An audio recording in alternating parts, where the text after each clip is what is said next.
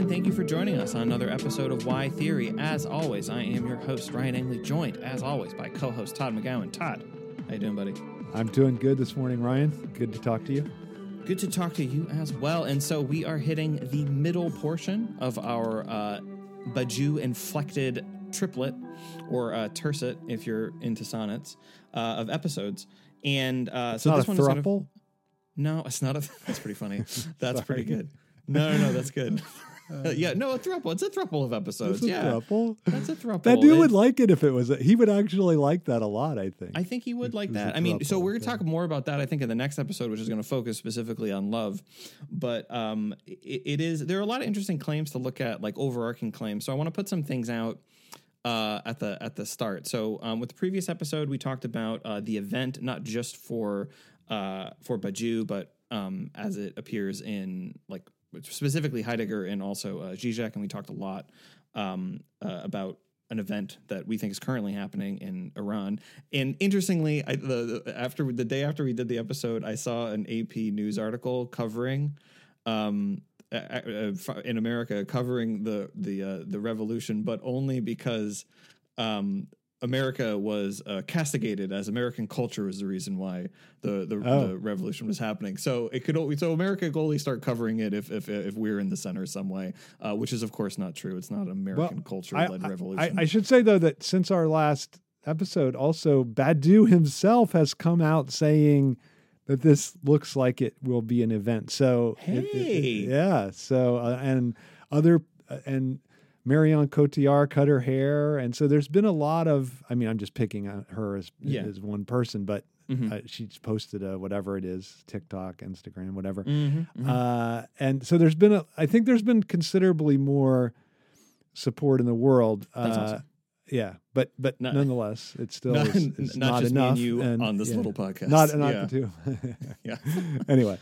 But that's awesome, and that's great that was the thing that we said in that episode, that philosophers should stick their necks out there, and that was what we said: put your philosophy on the line in support of a political cause. So that's awesome. So and good to know. So in this episode, we're going to talk broadly and also specifically, try to accomplish both of those goals, about some of the major threads in Badiou's thought, and just to put some of these things top line that we're going to tease out later. Something we don't talk a lot about on this podcast is math. That's right. And you cannot talk about Badiou without talking about math. For Badiou, math is ontology. So I'm just going to put that there. What is ontology? Ontology is is being. That is the philosophy of being.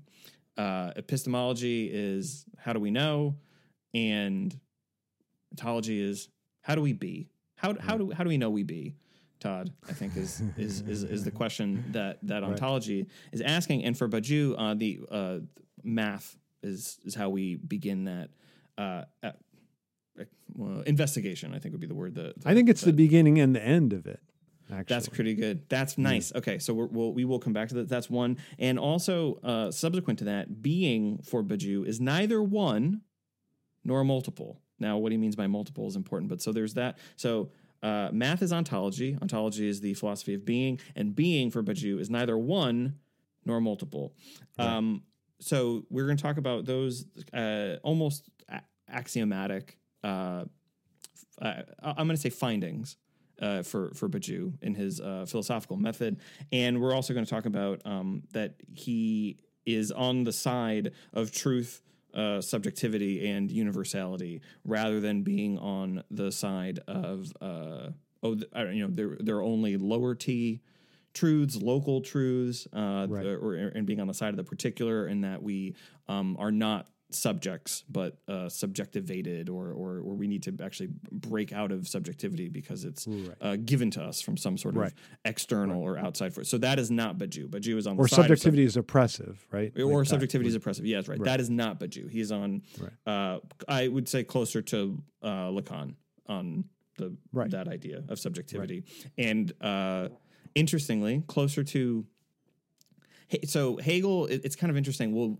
Is a figure we're going to talk about, but he's not a passenger of Badiou's train. Yeah, exactly. Yeah. So he's on the side of universality, but Hegel does not play a part in that. So I think that'll be interesting to play out. And but yeah, so that's our like sort of, this is what we're going to cover in this. And I hope this makes for great radio. So Todd, mathematics is ontology. Mathematics is ontology. So first thing to say about that is that Badiou is an axiomatic thinker, right? So so that is an axiom for him, that mathematics is ontology, and he doesn't think that we can philosophize solely through deduction, right? And so this is one thing that really separates him from Hegel, right? So Hegel famously, I think, refuses any axioms, which is we could have a whole discussion of Kurt Gödel and his relationship to Hegel, but I don't think that would be appropriate in a Badiou episode. But Gödel is famously suspicious of axioms, and Badiou, it's interesting because Badiou is so influenced by developments in mathematics, and yet he's insistent on the need for axioms, and part of that comes from his debt to set theory, and he thinks that in order to make certain kinds of calculations possible, we have to accept certain axioms, and that's and the fundamental axiom for Badiou, I think, is that being is mathematical. And so once you think that, but he doesn't think it's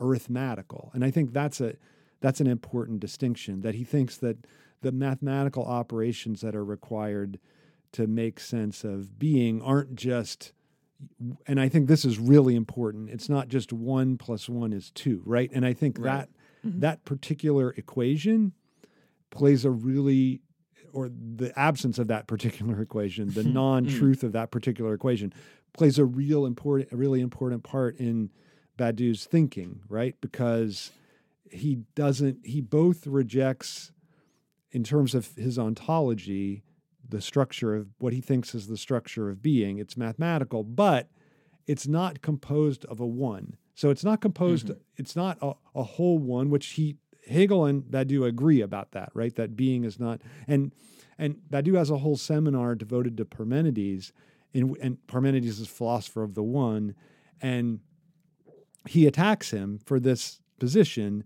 and the Platonic dialogue I was going to say most important. That's probably wrong to say, because he did his own translation / update of the Republic. So it's maybe not the most important, but the Sophist is really important to Badiou, that the Platonic dialogue, because it's an attack on Parmenides precisely for this philosophy of the one.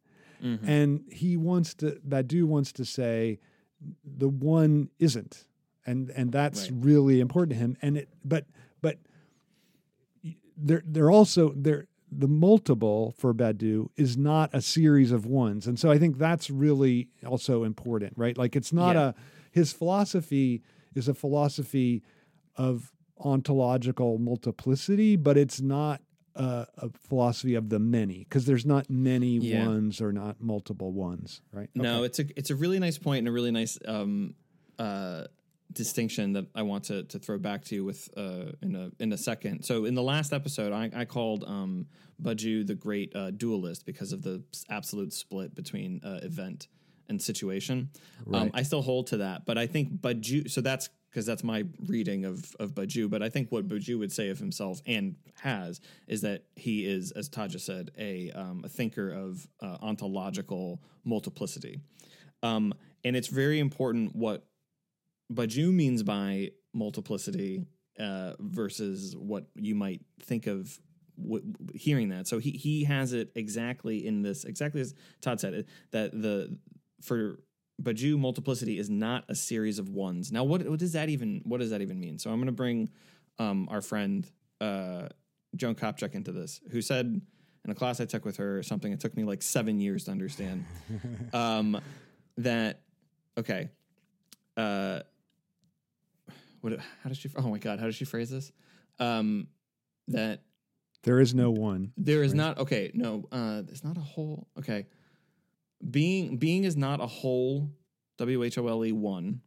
Okay. Okay, and a 2 is not 2 1s.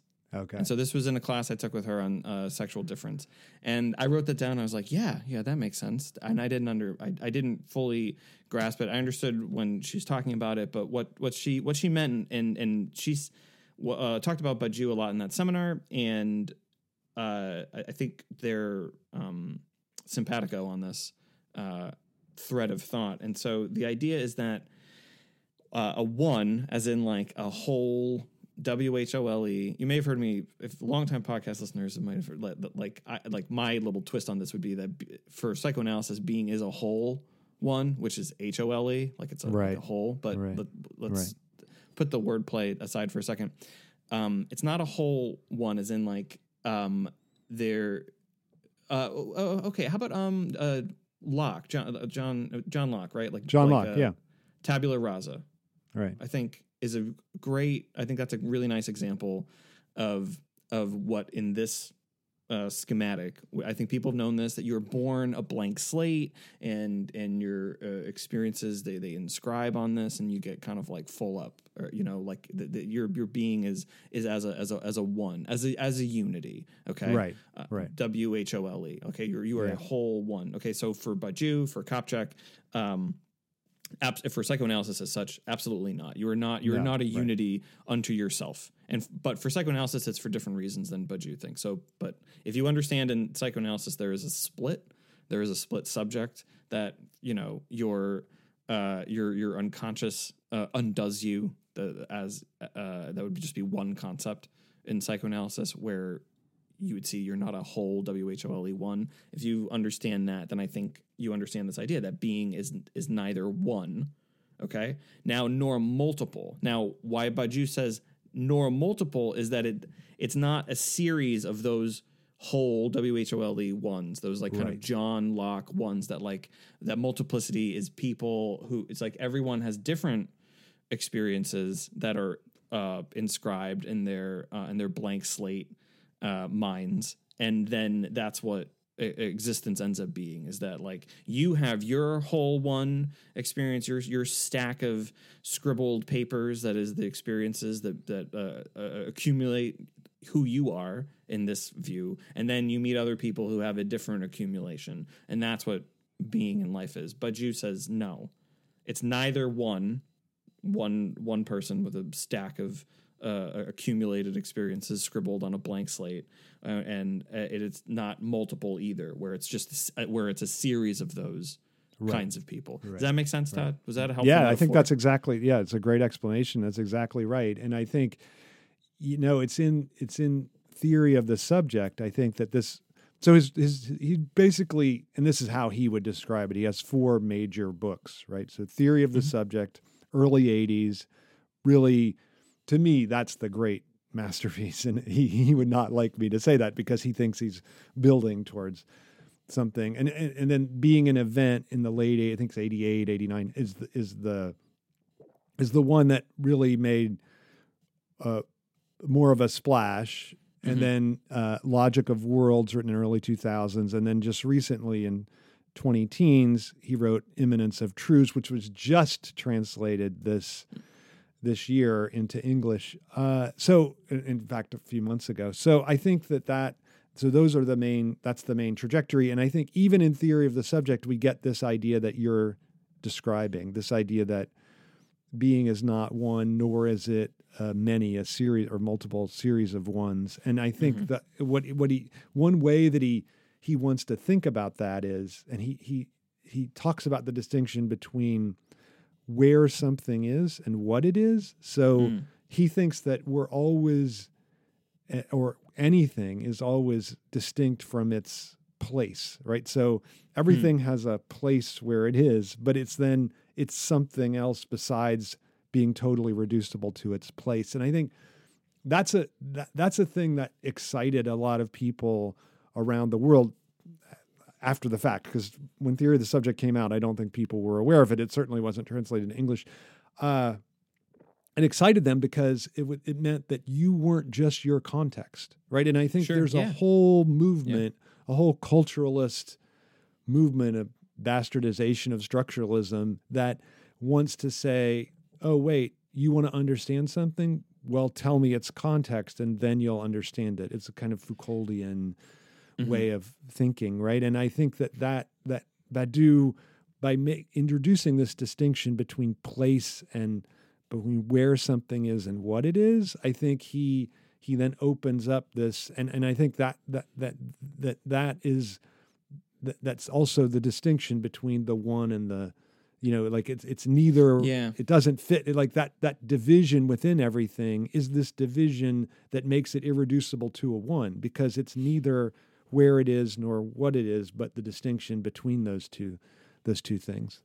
Now, this is really interesting. So I think you're right that like the context, or like the pure constructivist thesis for subjectivity or identity is certainly something that Badiou is against, and that thesis is inspired by Foucault. I do think it's interesting because I was thinking about those interviews I was talking about in the last episode. I think this is a point at which like Foucault is not a Foucauldian. Do you know what I mean? Like Marx is not a Marxist. I think that there's something else. I don't know that he would agree completely to the thesis that like others have taken. But if you're familiar with that with that idea of like that the subject can only be like is a historical construction like that, then Badiou is against that idea. Now, Todd, this is my question. Okay. Because he's also against negativity. Now, psychoanalysis is against the constructivist thesis because it holds that you don't start out at zero, like in the John Locke example I gave of tabula rasa, and you don't start out at zero and become a one. Right? We've just established this, that with what psychoanalysis and the way that we talk about it, and I think almost any kind of psychoanalysis would say you start at -1. Right. You start at this position of negativity because of concepts and ideas like the unconscious, like the drive, that there is symbolic castration, right? Or like symbolic castration. Yeah. That's another great concept. That is a -1, a taking away. Before you add anything, something's been taken away. Right. First you have something taken away, and then you start. Right, exactly. And then this, I think this is the other thing, is that like, was anything really taken away? It doesn't matter. You still feel that way. Like that's that's sort of that's kind of the idea. So how does Badiou get to the this idea against a context thesis? Okay, without negativity in the way that it's a great, we would maybe used to be hearing on this podcast. It's a great question, because you're right. I want to just hold on this negativity, the absence of negativity in Badiou's thought for a minute, because I think, and then I'll answer the question. Go ahead. I'm not stalling to give myself time to think about the proper answer. I swear. No, that's certainly not. Although Freud, in his article on negation, would say you were doing that exact thing. Because I just said that, right. Yes, exactly. Good point. Yeah. Okay, so I'm going to answer first, just because now I can't help but do that. Sorry. So I think it's actually in the theory of the subjects, which is precisely this idea that I was talking about between. He uses the term splice, so it means like space plus place, right? Mm-hmm. Like that every entity is spliced, and then it has a being that's not reducible to that. And so I think for him, that's not a negation of there's a coexistence of the positionality and what a thing is, and because of that split. So that's how he understands a split in being. It's a split between where things are and what they are, and there's no negativity necessarily attached to that, right? Okay. So I think that's the idea that for him, to interpret that as negativity is to miss what the positive dimension of what happens there, right? Like that split actually is what opens up the possibility of truths. So to to think of that, and of course we would say, well, wait a minute, it's negativity that opens up the possibility of change. But he thinks like the focus on negativity, ironically, and I again, it's funny because Lacan is a crucial point of reference for him. He even says Lacan is one of my masters, right? He never says that about Hegel, but it's interesting because Lacan is all about negativity. So it's odd that he would say that and then reject negativity, but I think he does. And in fact, he does it just, I think a key point about the rejection of negativity is the belief that without an event that we're faithful to, we are stuck in animal being that has no subjectivity attached to it. So he doesn't think that based upon our, exactly what you're talking about, that there's -1, he doesn't think about, or symbolic castration, he doesn't think about our subjection to the signifier turns us into subjects, right? Like he doesn't think that. He thinks subjectivity is something achieved only through fidelity to an event, right? So I think that's a crucial, and so that's part of this rejection of negativity, is that he doesn't initially think of us as subjects just because of our relationship to our immersion into signification. And I think that's a real split between, let's call it, this dialectical position on the one hand and then his position on the other. It's interesting. It is interesting how he. Yeah, I mean, no, I think that was a great answer, and I think there's another question I want to put to you, or an idea that I think is like elucidates the difference, I guess, between Badiou and Freud, Lacan, Hegel, for Zizek, and some other people we are often talking about. I think on this last point, we did talk about in the last episode. It is, and we can't have an episode on. But even though we did the previous episode on event, I don't think we can do an episode on Badiou and not talk about not mention event, right. Not mention it. Yeah, but you did say this in the last one, but it's really important to nail down here, which is that we are only subjects of the event in achieving. Right. I like that nice word, faithfulness to the event. Now, It's a really interesting way to get away from the like constructivist or context-based thesis for the construction of identity or the subject, is if you think all of that is situation and in no way illuminating.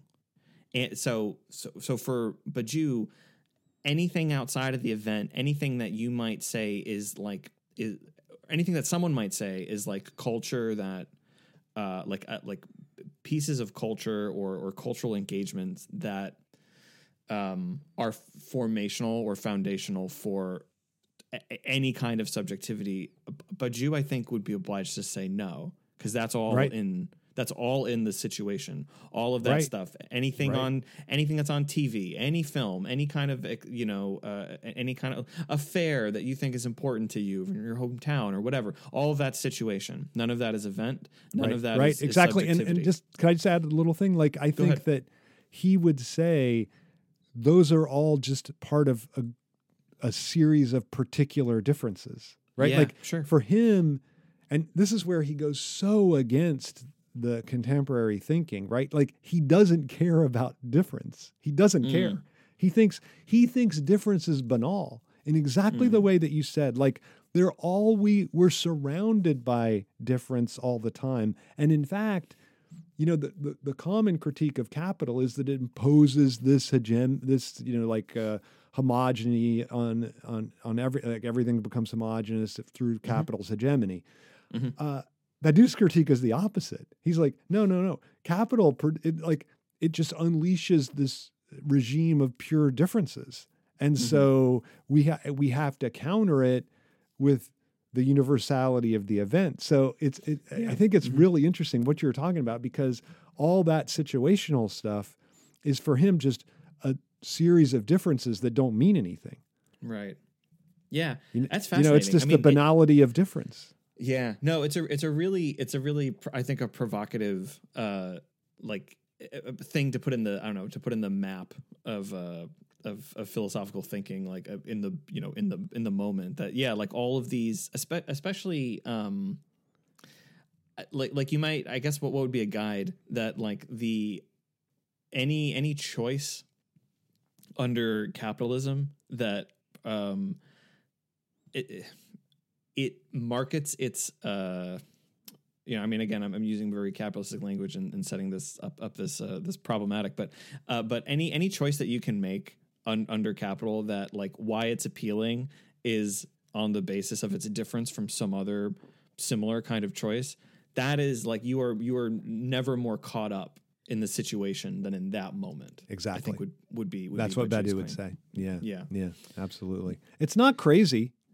It's pretty good, I think, actually. I kind of like that, but you can't. But again, see, this is the tricky thing. I know what you're going to say. Go ahead. Yeah. Well, yeah. Okay. So this is the tricky thing. Is like it's very seductive and very appealing, and I think in the particularity of that sort of example, I agree with it. But I think that I think you and I both think that the task is to see subjectivity even in these moments. I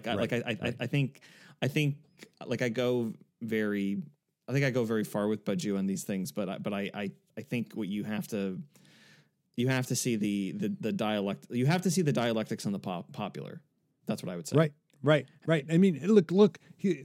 There's no such thing as capitalist subjectivity for Badiou, right? There isn't, because for him, subjectivity is anathema to capitalism's production of pure banal differences. Right. And there's only the subject of the event, and there's no subject that's produced just through signifier. And then I think we also need to talk about this because it's a key thing. He absolutely, and this is one of the terms you use to talk about the negative one, right? That the idea of death drive. Like there's absolutely no conception of death drive in Badiou's thought. And it's so funny because I've seen many times where Slavoj and he are talking together, and he'll say, we have to reject the capitalist, the death drive that says all we are finite beings doomed to death. And Slavoj will say, yeah, that's not what death drive means. And he'll go, okay, yeah, I understand. And then he'll just repeat again what he said before. So he's clearly attached to a certain idea of what death drive means. And he can't hear the other thing because it does, like it's because I think his rejection of negativity is so thoroughgoing that he can't, like, even introducing this politically fecund idea of death drive would be giving away for him too much to the idea of the power of the negative. And so he has to not understand it. Like you should look up, like, I think the two times I've seen are maybe in French, but anytime they're interacting, this discussion happens. And it's really fascinating because Slavoj, of course, says, well, wait, that's not what death drive means. And then Badiou responds with not, like, going, oh, yeah, I get it. And then showing that he doesn't. But I think it's not because Badiou's an idiot. It's because he structurally can't accept that version of death drive into his thinking, because it shows it's a clear, I think, indication of the eventual power of negativity. Right. And that's what he doesn't want to. So this is okay. Yeah. That's really great. I want to pull us back a little bit to the last episode before we move forward a bit. I got two really great questions from listeners who emailed me and said, isn't there a connection between event and quilting point? And they were waiting for that in the last episode because they're longtime listeners and they'd heard us talk about quilting point. And so I thought it was a great question, and the answer is, for like if you're hewing, you can make it work if you want to, but then you're making it work. But the answer is no, and it's really, really important why. So for Badiou, the event, because of this thing, because we're only subjects in the event, we're not subjects in situation. Any kind of choice, any sort of I don't know, you might say like any kind of revelation that we might have, that it's just pure situation. There's no there's no event of the subject. The you are subject of the event. Okay, right. And where does the event? The event kind of comes from outside, like we talked about with Heidegger, and it's you're not in. And we kind of laid out that like a theory of event could be articulated as like the event arises from the contradiction in the situation, but that's not Badiou's point. It could be someone's point, but it's not Badiou's point. And so where Quilting Point fits into this is like for Lacan, this is like and I think he only talks about it in one place really in Seminar 2, and then you and I have talked about it and Slavoy's talked about it, that like for one thing it's in the actual text of Lacan, Quilting Point is end, so that's already a big difference between event. Right. Because event is the beginning of something. It's not the end of something. Right. For Lacan, the quilting point is the end of something, and it arrests meaning, whereas event is the explosion of possibility of meaning. But the other thing, and this is maybe not necessarily, I think it's implicit in Lacan, it's something that I would want to draw out, is that like the quilting point is on the side of the subject. Absolutely. And that's not, an event is not on the side of the subject for Badiou. And it's, I think, really, really, really important to see like that structural difference makes the concepts incompatible, understood in the way that the philosophers who are attached to those terms, like how they would mean it. Right. So you have to do some like, you would, if you wanted to, like, I'm not saying they can't work. It's just that like, it would be like we would be doing that work, Right. And like, wouldn't it maybe be, I mean, I think the way you would do it if you were Badiou would be to say, because you're absolutely right that it's not the contradiction of the situation that opens up. Instead, there's a certain non-place, the site of the event within every situation, right? Like there's a point at which it can't account for, and symbolically, and then that unaccountable place is the point at which the event could take place, right? So it's the Bastille, right? Like it's whatever. It's like melodic music or something, right? Like some point, like it's a point or like the point at which melody breaks down, something, right? Like but here's where I would say you maybe could do it if you're Badiou, right? You would say, it's through this act of fidelity that you quilt and then retroactively make the event into an event. Because he does say that it's only through its disciples after the fact that we retroactively know that an event took place. That's pretty good. Right? Yeah. So I think that is a way you could fit it together in a way that Badiou would, I think he'd be fine with that. Like the only problem is that it's still not an end, right? Like you're retroactively making the event an event, but in order to then help foment new possibilities toward the future. I mean, okay, you could say Quilting Point's always doing that, but for Badiou, there's a kind of, just like there's an allergy to negativity, there's also a kind of allergy to the end, right? Unless it's the event putting an end to a prior epoch, but he doesn't there's not a political activity of ending, right? It's a political activity of beginning.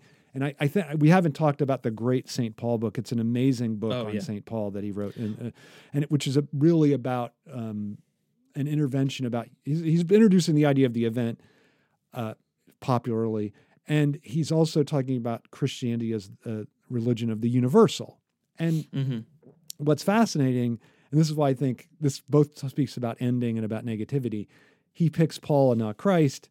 And what he likes about Paul is Paul doesn't really care about the crucifixion. Paul cares about the resurrection. Like Christ is the resurrection and the life, right? And it's this opening to the future. The negativity of the resurrection, unimportant. It's just the open and the end of Christ's life, which for Hegel is everything, is for Paul and Badiou nothing. And it's this opening of a new life that Badiou cares about. So I think there's really an emphasis on this new life for him and a rejection of ending or negativity. And that's why I think Quilting Point doesn't exactly, even though there was a way we could kind of make it work, it doesn't really work. Okay, sorry, well, I it's talked funny. way too much. No, it was great because like part of how you got there is that like the Zizek's thing about event is that it reshapes the past, which is like, so for Zizek, there's a little bit more quilting involved in the event. The event than there is for Baju. But it is precisely this point that the resurrection doesn't quilt. It doesn't reshape the past for Baju. It's this opening of the new. And that's I think the really, really important point. And I want to seize on this because he's long live the new flesh, Ryan. That's pretty good. Well, he believes in excess without negativity, and I think that's a really important difference. It's really important. I think that's a great statement. I totally agree with that. That the event is excessive, right? Yeah. It sticks out of the situation, and yet it doesn't correspond to a lack in subjectivity. Right, like that. No, which it would in Zizek, or it would in more psychoanalytic terms. It would have to structurally. Right. Yeah. Right. It's just fascinating, and again, it comes down to him thinking that outside the event, we're just animalistic being. Right, like we're just animals, and I think that for Hegel, for psychoanalysis, that just not the case, right? Sorry, you're a broken animal. Like you're a subject of the signifier, and I think that's that's why he has so much faith. He wants faith in the event, and he has so much faith in the event, right? Because of that. Because without that, we're stuck in animal being, and capitalism reduces us to animal being. Mm-hmm. Mm-hmm. I think. Don't you think he thinks he thinks that under capitalism, we're really just animalistic, self-interested beings. Yeah. And I would just say to him, like, I should have said it because I actually have met him and I didn't have the courage to say it. But I mean, everybody hates to be bombarded. Wait a minute, on page, blah, blah, blah. So I was just whatever. Sure. I was just trying to be nice and tell a few jokes, which is very hard in what's not your language. So like I was speaking, so I tried, my jokes were not, he did not think they were funny, but it's harder when you're, to come up with. I have a Badu joke, by the way, which is going to come up and catch you by surprise, and I'm not going to. Okay, all right, I'm bracing. Okay, I'm but anyway, for it. I should have told him this that capitalism, like we can't be if we're just animal being, then capitalism wouldn't work, right? Like the next self-interested being I encounter will be the first. Right? Like that, isn't that the point that capitalism claims to capitalize on our self-interest, but it really capitalizes on our self-destructiveness.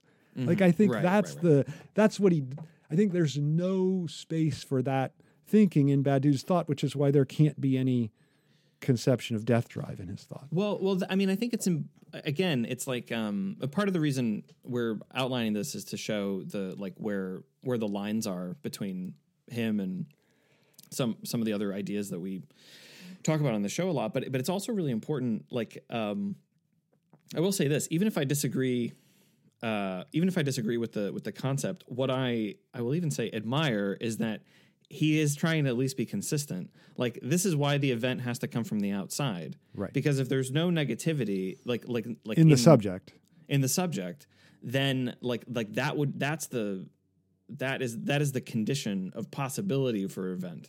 Is the negativity in the subject. Like that would, I think, be the psychoanalytic. That's how you would put it. That's how I would put it. I think from I think that you would proceed from that principle. And so, but since he doesn't have that, and he doesn't have the self-destructiveness, then the event has to come from the outside as this thing that stops us from being just the animals under capitalism. You know, like so he's hewing to that principle at the very least. It's a remarkably consistent philosophy, I think, and and also you can see it's an incredibly appealing one, right? Like there's really a lot, and even if, and I think you were just saying this, like even if I reject certain aspects, I still find a lot that is, embraceable about Badiou's thinking. So yeah, and it's important, and I think so we what we wanted to show, because it's not like he's just. I don't like the idea that it's I think we're actually trying to be a little students of Badiou about this, that you can't look at philosophy as a series of ones. You do have to, it can't just be, well, this is this thought and this one, and if I can make them all work, right. Everyone together. And I think this is an idea that you and I both really, really don't like, but it is it's out there as a contemporary thing. I think it's the dominant idea, isn't it? It's the dominant idea. Yeah, that these are just it is. It's actually kind of a capitalizing of philosophy. Like, you're just going down the shampoo aisle at Target and you're picking different shampoo. Right. Like, it's just because there's something you like. Oh, well, this one has bergamot in it, or or this one. Oh, I like it's got something kind of gritty in it, and I like that in my hair.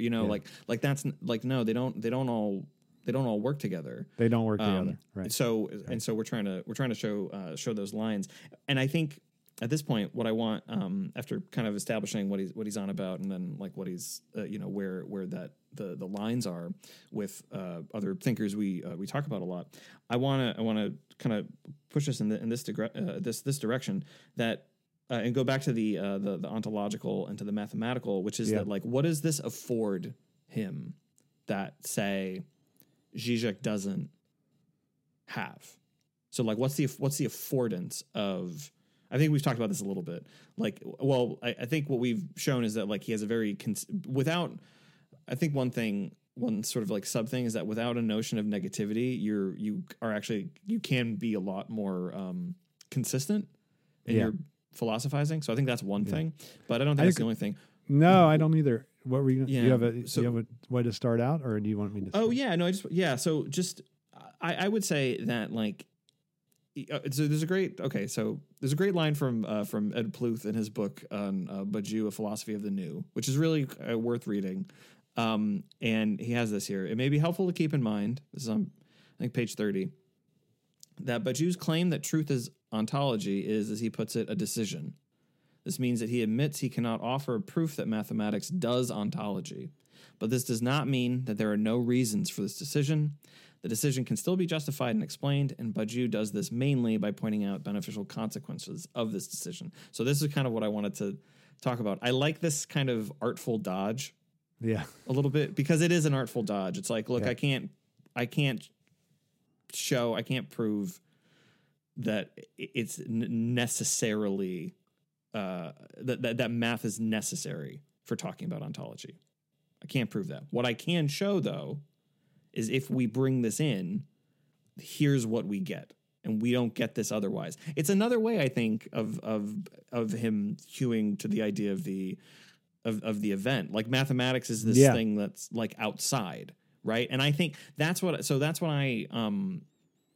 think there's an affordance, and I think there's a but. So before we get there, and the but, I'll just put it out here. The but is that we are on the verge of meta language with some of this stuff, which I think you'll want to talk about. No, that's a problem. Right. That's a problem. But I do think you're right that it allows him to make claims that are not just reducible to being subjective, right? Sure. I think unlike, say, and it's interesting, I think, on this mathematics thing, he says about Hegel, he says a fascinating thing. He says Hegel was the last great philosopher capable of doing the advanced mathematics of his day, and he's also the philosopher responsible for exiling mathematics from philosophy. It's pretty good. And I think he's actually right about that. And what's a dialectical statement? It's a great statement. And what's interesting is Hegel. So in The Science of Logic, in this discussion of being, he basically shows how Hegel's claim is mathematics cannot be dialectical, right? And it's an interesting point that Slavoj Žižek claims that no, Hegel's wrong about that. He didn't understand math well enough. Mathematics can be dialectical. And I have had a former student, a friend of both of ours, Veronica Davis, said, who knows more about mathematics than Slavoj does, said, no. Hegel was right. Mathematics cannot be dialectical. So I thought that was a pretty interesting thing. But I think Badiou thinks it isn't dialectical, and I think he thinks that's why it can make certain truth claims that aren't capable of, or that aren't just reducible to the subjectivity of the person claiming them, and so that gives mathematics a kind or the situation. Or the moment, or the situation. Or the moment, or the situation. Exactly. Yeah. So that's why when we send rockets out into deep space, hoping that visitors, like we send mathematical equations in them, right? Like we send languages too, but why include mathematics? That seems weird. Like you can't send a message in mathematics, but it's just to show that they might not be able to make sense of our language, but they'll certainly make sense of the mathematical equations that we send them. Right. I think that's really, really interesting and speaks to what Badiou finds appealing about mathematics. Yeah. Yes. Yeah. I think that's right. And I think I think that's the kind of the main affordance for his thought is that like you can proceed in this direction that is kind of transhistorical, I guess.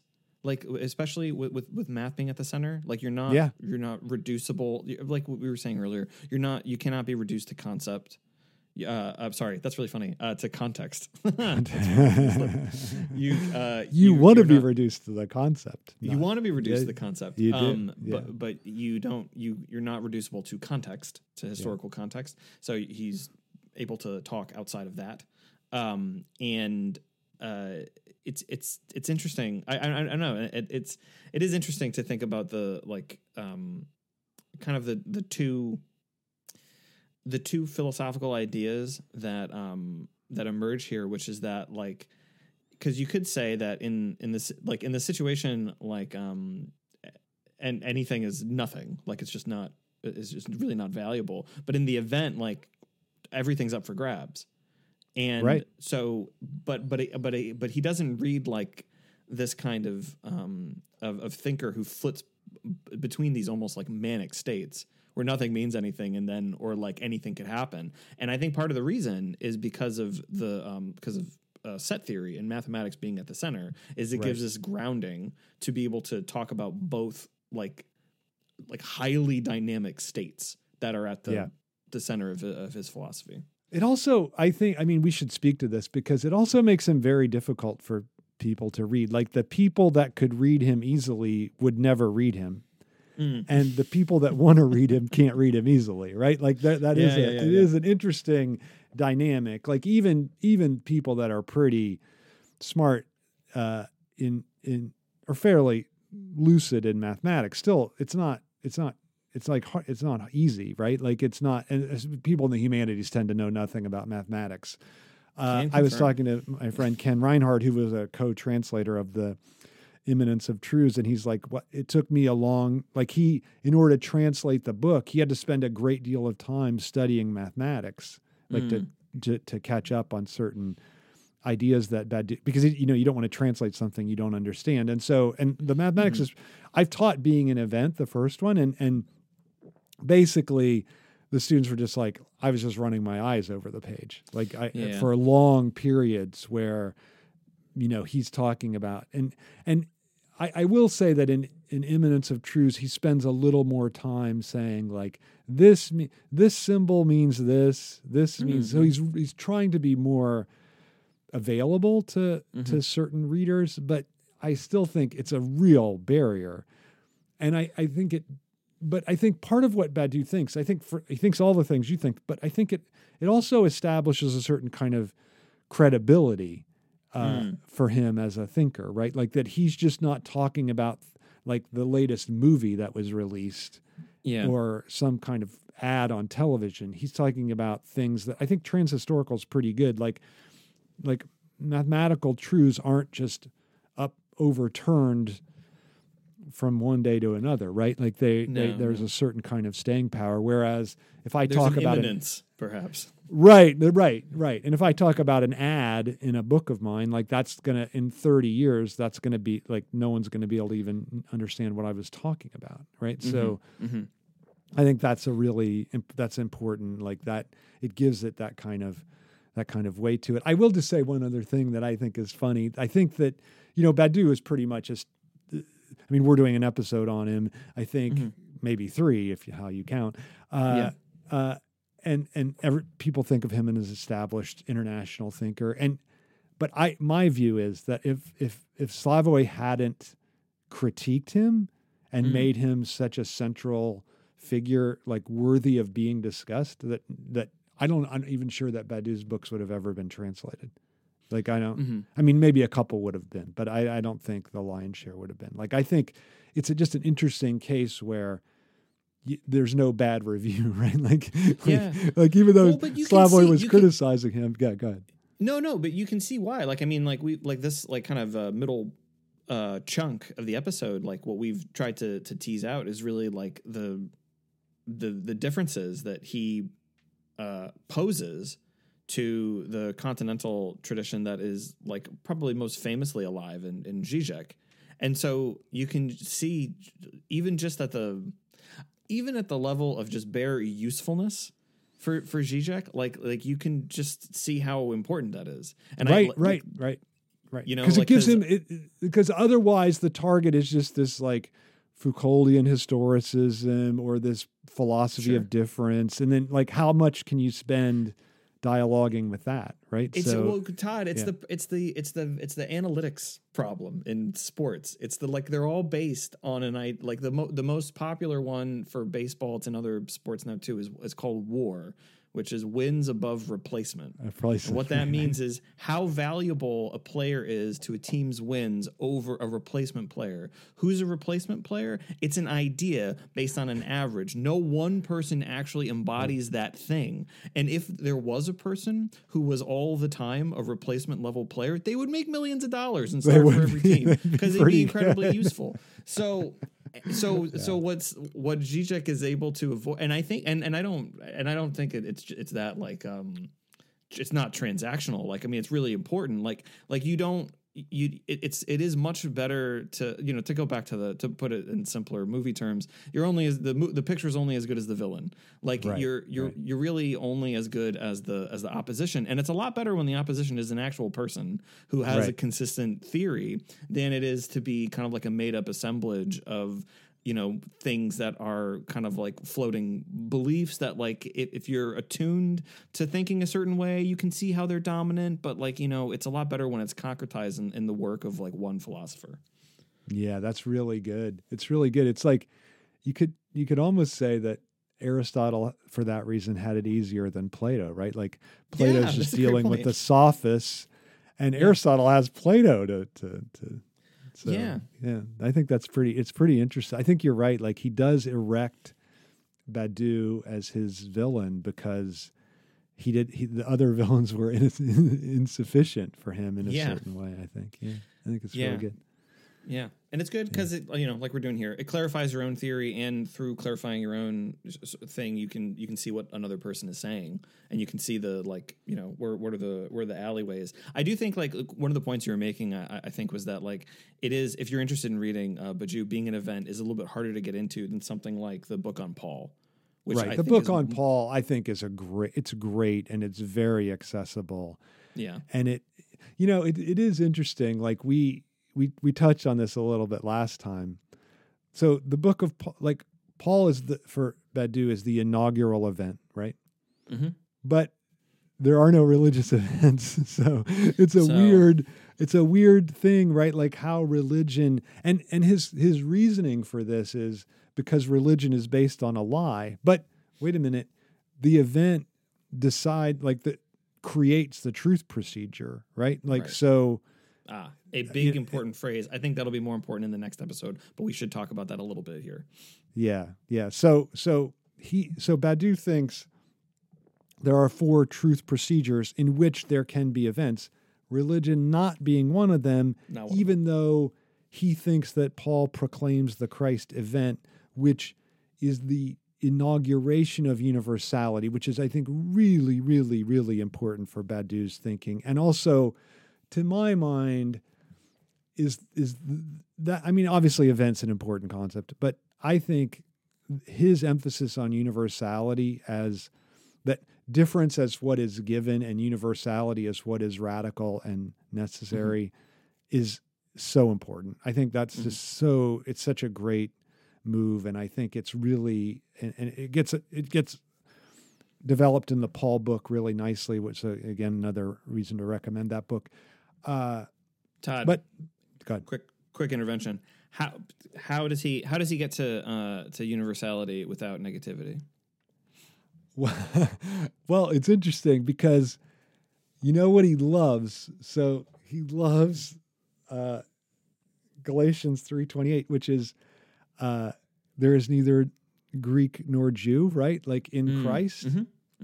And wait a minute, neither nor, like those seem like negative terms to me, right? But for Badiou, that's just a positive formulation of the universal, right? It's a really, really, it's fascinating. Like I'm not sure what he would say about that, because obviously that's his favorite verse, right? Like it's his absolute favorite verse, because it's the verse where Paul says like there was this, Judaism had a universal God, but there was a chosen people, right? And Paul is saying there is no chosen, like there is neither Greek nor, like, and so that idea of the elimination of particular difference within the universality of the event is so important. But as you pointed out, it seems like the elimination is so crucial to the structure of the universal, right? Yeah. Right. And I mean, and of course, like, not to get it twisted, like the important thing in, I think, psychoanalysis and in Hegel, especially the way that we read it, is the I want to avoid the capitalist phrase productivity, but like there is something, to keep the sentence simple, there is always production and negativity. Right. Like it's not like that negation is additive. And I think like we were talking about this before. I mean, I think Hegel literally says that about himself in Science of Logic, like when he's just summarizing the phenomenology, that section, like he's emphasizing what negativity is not this like it's how the minus turns into a positive. Let's put it right. Put it the that fecundity way. of the negative, right? Like that's it for him, right? Yeah.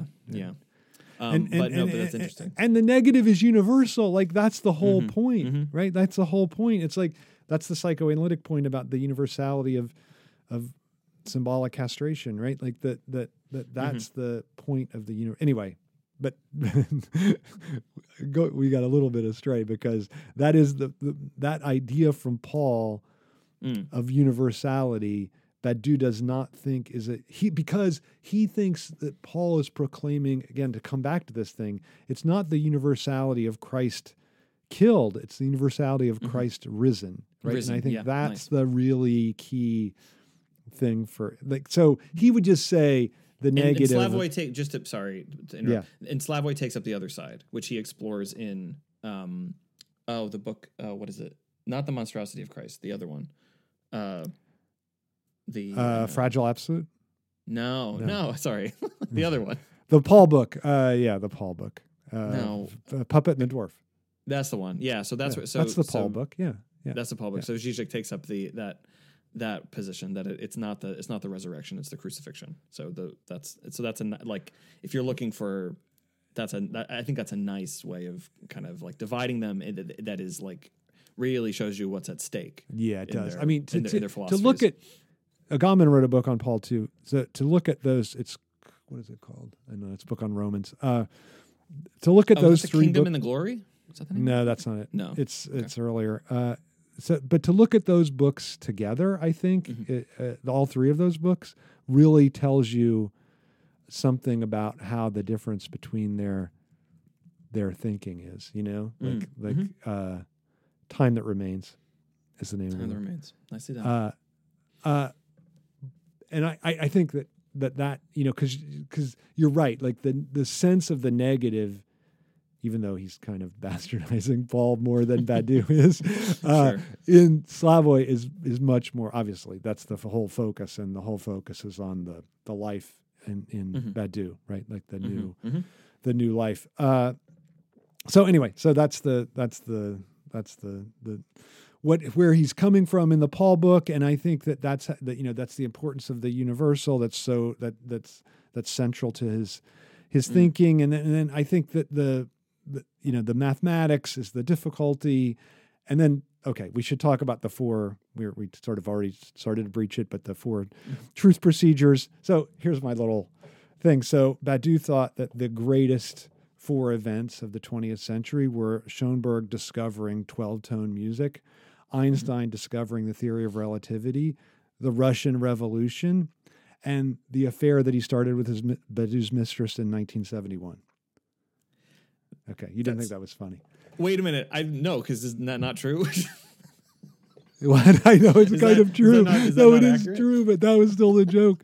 Like, all right, okay. Okay, so it didn't like the point was that the one seems a little bit out of proportion with the other three. Yes, that's true. But it didn't land very well. I'm sad. It didn't land because I don't know I don't know how inaccurate that is. I know. That's the problem, right? That's the problem. Yeah, perhaps. Right. The joke has to be a little counterfactual, or it doesn't. Yeah, it doesn't work. I think it has to not involve Badiou, actually. Okay. I think it has to be, and perhaps even a really funny and maybe even silly affair. Okay. A famous silly affair. Okay. That might help. All right. That didn't involve. All right. Him. Good. Okay. But I like that it involved. Put it back in the lab, McGowan. Okay. Are we leaving in my failed joke, or this? People will not know if this was cut out. I do the editing, so that's true. You do the editing. You get to. This could be fixed, as we like to say. That could be fixed in post. I don't know. You could fix it in post. Yeah, the Owl of Minerva might be rising for the production of this. No, I think we're gonna leave this in because probably leave it in. No, because it's important. It is important, right? So the idea of truth procedures, which I think leaving as like a as a not necessarily like a teaser, but just like as a point of transition for our next episode, which will be on one of these specifically, which I think will show how all of them work. But so he believes so there are four kinds of truths, right? Is that right? Is that fair? Right. Is that even like that? No, it's absolutely right. It's absolutely right. Absolutely right. So, and they are they're mathematical. No. Mathematics is ontology. Mathematics are right. You're right. It's science. Right. Because it's confusing. I often made that mistake when I first read Badiou, but no, it's science. Okay. And then it's science and mathematics is the universal language, so to speak. Yeah. Okay. So science, art, politics, and love. Right. Can I ask you a question? Go ahead. No, you finish your point. Well, no, because it's really interesting, and I think this might be part of the conversation next time. It is so fascinating for him as this philosopher that we are not subjects of the situation. We're animal beings. We're under capitalism. Like we're only subjects of the event. So subjectivity can't burst forth in this the way that it could in other ways of thinking. Psychoanalysis, Hegel. Right.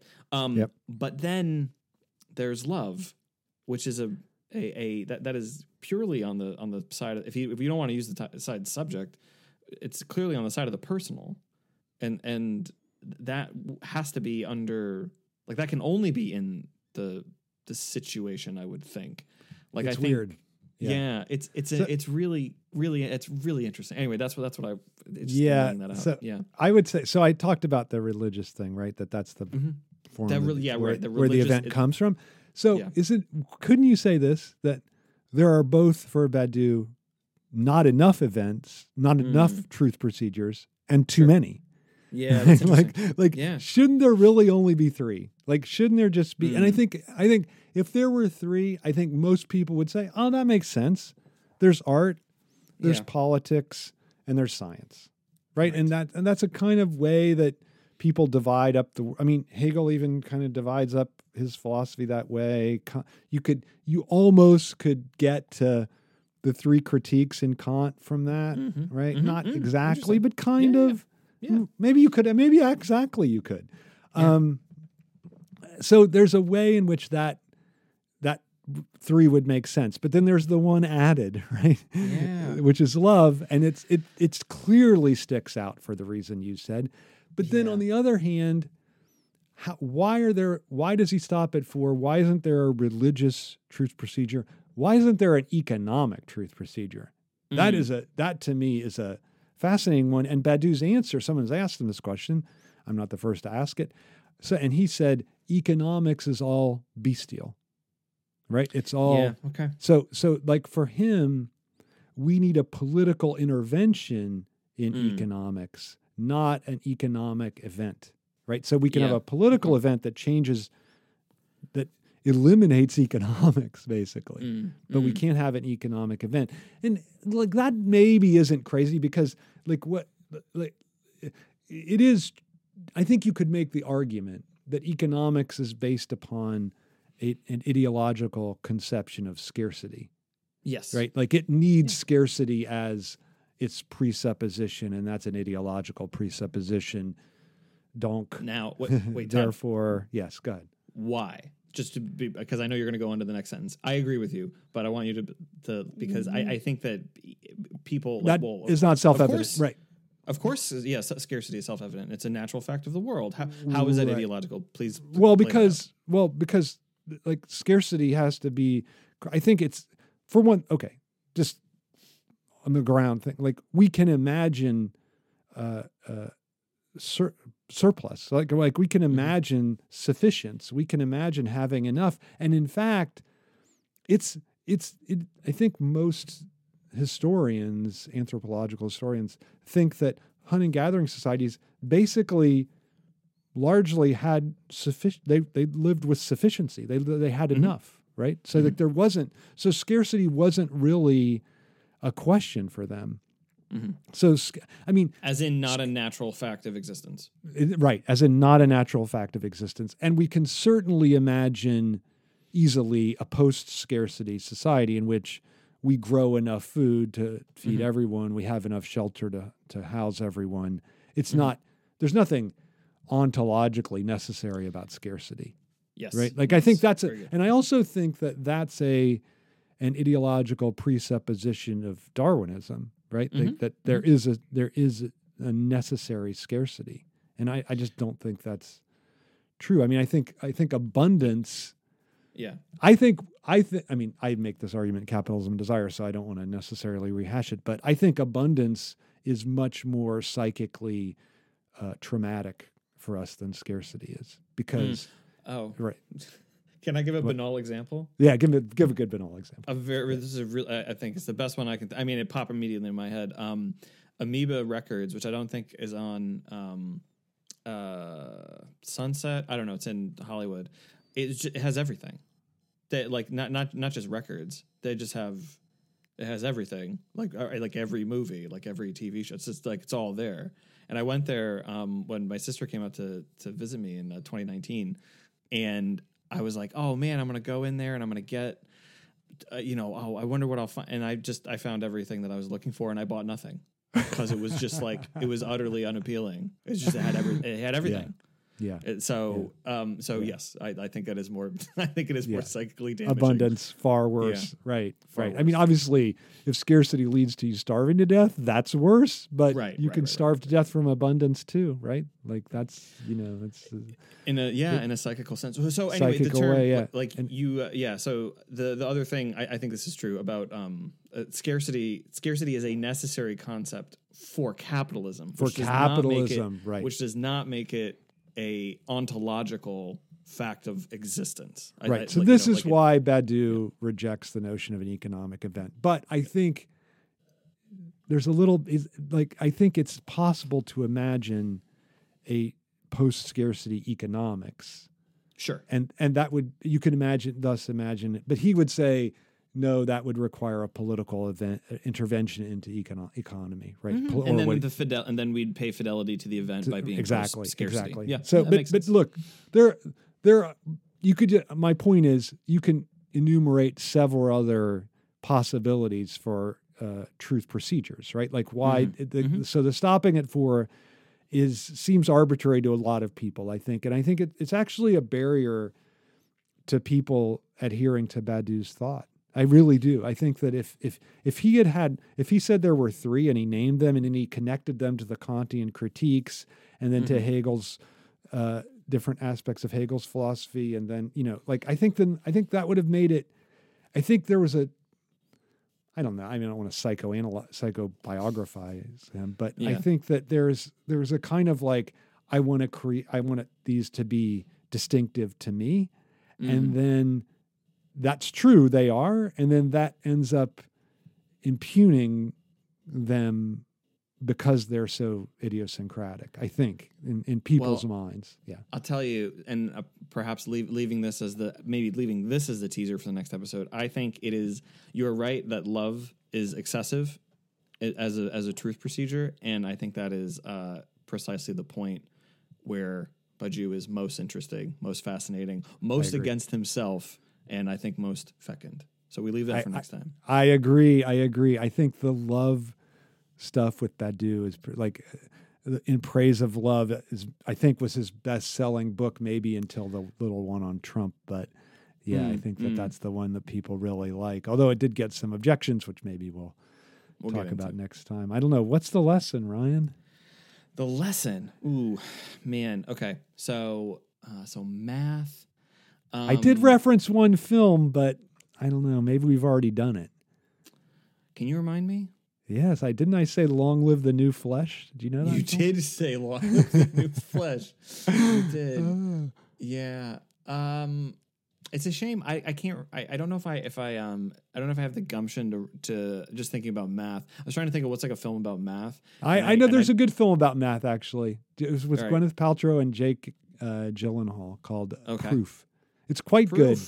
It's quite good and under appreciated. But I think if we're doing, because Badiou believes really, really, really, and this is the one thing we didn't mention about another possible truth procedure, and it's and Badiou really believes in what he calls the secular miracle.